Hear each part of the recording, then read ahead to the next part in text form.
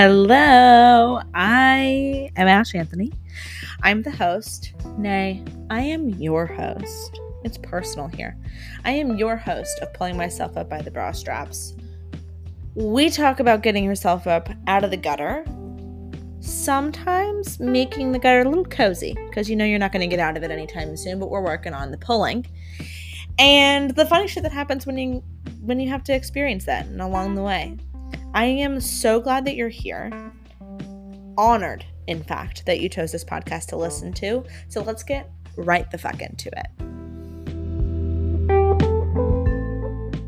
Hello! You made it. You made it, baby. You made it to the second episode. I feel like we're on a second date. Is that weird? No, I don't really care. It's my podcast. No one's gonna judge me. I am so honored that you came back for a second round.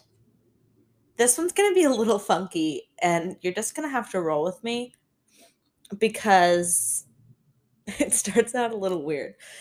But this was inspired by toilet paper. Yes, I said toilet paper, and I stand by that. If you didn't immediately turn off your podcast when you hear that something is inspired by toilet paper, you are a real MVP. I know it doesn't sound that exciting, but roll with me here, okay? You're here, you might as well.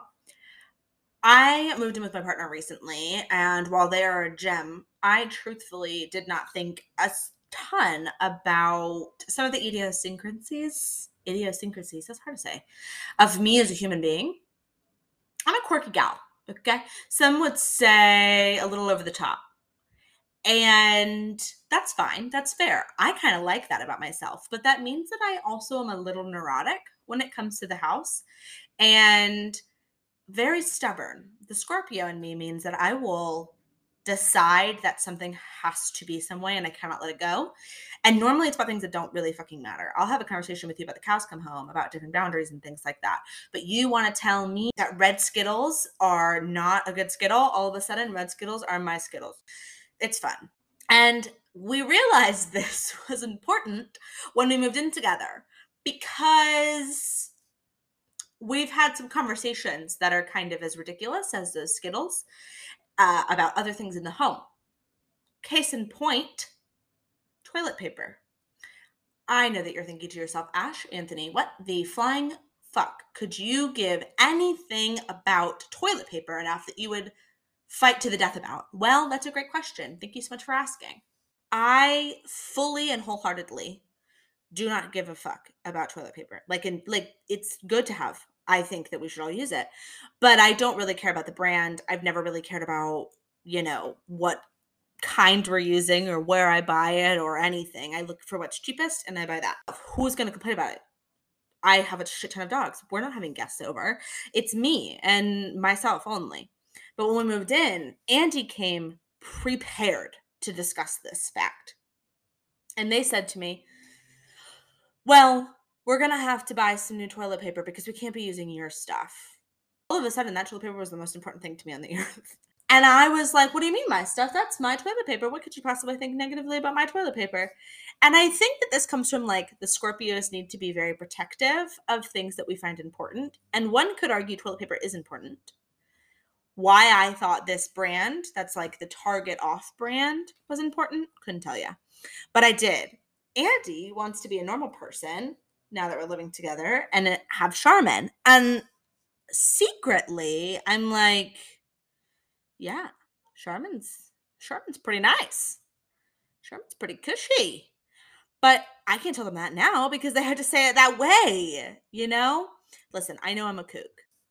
Regardless, this notion of these weird idiosyncrasies and quirks that we hold on to that don't really come up until you have somebody super personally in your space, like living with someone, got me thinking about generally the human experience. More specifically, how we decide that someone or something is weird or strange or, kooky. For me, it's not so much who, it's more like a very specific vibe from a very specific situation that I went through that dictates in my brain, well, it's not as weird as that.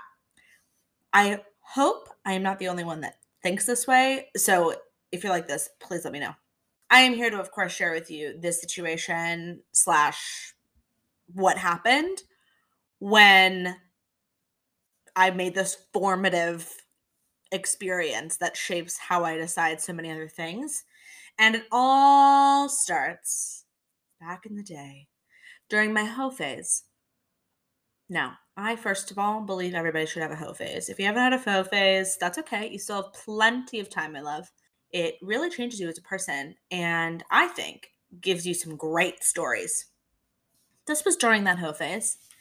And this gal and I met on the internet, as one does in this day and age, via the Tinder.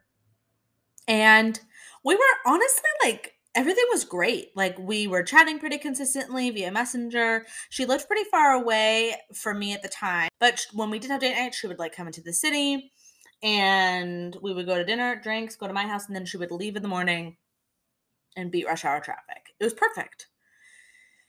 But I kind of realized that we didn't really know very much about each other. Like, it was all just very baseline stuff. So I had a Friday that was like a summer Friday where you didn't have to, go into the office. And so I was like, well, why don't I come to you and then we'll like have a weekend or at least a day and into the Saturday. She was like, yeah, absolutely. Come on out. She lived by herself. So I was like, this is great. We'll have like the place to ourselves and we'll go to something cute on Friday. So I get there on Friday, we go to have lunch. We go to a pumpkin patch, which was like my gay dream. I love fall. I wanted to name my kid Autumn at one point when I thought I was going to have kids. We love fall in this part of the world. So I was like, fuck yeah, we're going to a pumpkin patch. We're in the middle of bumfuck nowhere. That's what we're going to do is a pumpkin patch. So we do lunch. We go to a pumpkin patch. We're being cute as all shit. And then it kind of switches gears a little bit. We go back to her house, and all of a sudden, it was like we entered into a museum. Not because her house had a lot of like artifacts, but because she would not speak to me. There was no conversation. I tried. If I asked any questions or like said anything, I either didn't get a response or got like 1 or 2 word answers. At this point, it was like 6 or 7 o'clock. So I was like, okay, well, let's just like hang out on the couch. And so she turned on a television show without asking me. It was a TV show in like episode 2 or 3, not episode 2, it was season 2. Watched until another season in complete silence. Like, there was nothing that I could say that would get a full response. If I got anything, it was like a grunt or a 1 word. So we go into the bedroom and immediately I'm stopped in my tracks, dead in the tracks. Because there is a bed that you would expect to see in a bedroom. And the only other thing in the room is a giant, almost human-sized terrarium. And at first I tried to be cool. And I was like, oh, do you have like some geckos or... She was like, no, I have a snake. I'm terrified of them. I have broken shelves inside of a Disney World like store because my aunt threw a fake snake on me. Like, I don't do snakes. So I was like, okay, that seems like a pretty large terrarium for a snake. What kind of snake do you have? I shit you not when I say that this girl said to me, oh, he's just a boa constrictor. You? Who? What do you mean? Huh? Oh? No, absolutely not. Why do you? No, that is absolutely illegal. Like, you can't, what do you mean? You're not afraid it's going to eat you, kill you, dead? It's in your bedroom. What do you mean? We had been speaking for weeks and she never told me that she had a snake. Anyways, like, walk up to this terrarium and I'm like peeking in. The snake looks like it's asleep. I was like, okay, that's totally fine. We're Gucci. I'll just stay awake and make sure that the snake doesn't break out of its terrarium. What do you mean? What do you mean? Come out where? Go where? Does he have engagements to attend? Some sort of exhibit he has to go to? Because this doesn't make any sense. She was like, no, we just like to let him out a little bit. And I was like, oh, okay. No problem. As she's taking him out of this terrarium, we hear the front door open. And I was like, who's here? We're in the middle of nowhere. We're truly in the middle of nowhere. She was like, oh, I don't know. You don't know? You're calm about this? People just enter your home when you live in the middle of nowhere? Like, it's no big thing? What do you mean? In the city where I'm from, city mouse versus country mouse, we don't let people just waltz into our homes. And some girl walks in, and it was as if the world had shifted. All of a sudden, we've got a chatty Cathy on our hands. They are chit-chatting it up. Little did I know, this was actually her roommate. She didn't live alone. Her roommate just traveled a lot, so she said she lived alone. What do you mean? Those are not the same things. So I'm like, okay, we've got some red flags going on. This is very weird, very strange, very not good vibes. So I'm like, do we think that we cannot have the snake out in the middle of the night? She was like, yeah, that's okay. I was like, okay. So Snake comes out for playtime. I just do the longest routine of my life in the bathroom. I'm sure that they probably thought I was shitting my pants, which honestly I kind of metaphorically was. And I still hear them chit-chatting away. At this point, I'm like, there's no way that these people are not in love with each other. Like, why did we go on dates and we're not speaking when we're in the house? Then she tells me that she has a snake and we're supposed to just pretend like that's fine and it has time to be out and about. I come back out of the bathroom. Snake is back in its terrarium.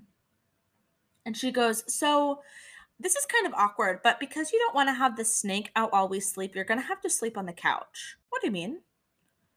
She was like, well, I just don't think it's fair to the snake that he has to not be able to sleep in the bed just because you're here.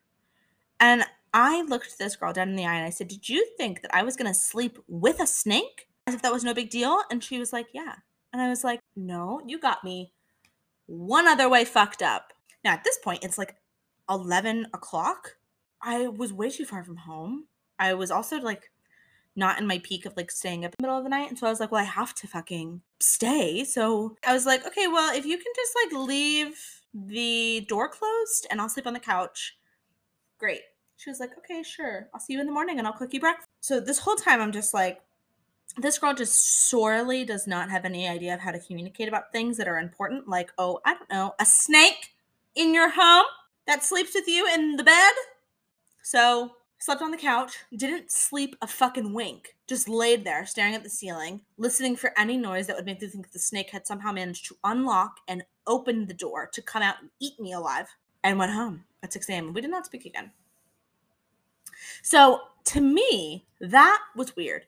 We didn't know how to communicate about, oh, I don't know, the snakes in our bed. Fuck snakes on a plane, snakes in the bed. We didn't know how to communicate, period, unless this other chickadee was there or we were in public. It was so weird and completely strange. It shaped me forever. And when I think of things being weird, I don't really think that me putting my trash bags on the top shelf instead of under the sink counts as weird. I think of having a secret snake and wanting this new girl that I just brought home from a date to sleep with it in the bed being weird. And if you don't agree with me, then you're probably that girl. Anyway, I digress. That is what my brain says is weird, right? Like that is when I'm like, nah, that's a strange situation right there, right? But my idiosyncrasies of living together, I was like, this will be fine. It's not easy. It's worth it. It all comes with like living a person. But I also realized in all of this hullabaloo that, as I mentioned, I haven't lived with a partner in a decade-ish. I was living with my longtime girlfriend at the age of, I don't know, 17, 16. So we were dating when I was like 15, 16. Then we moved in together when we were like 16, 17, right after high school.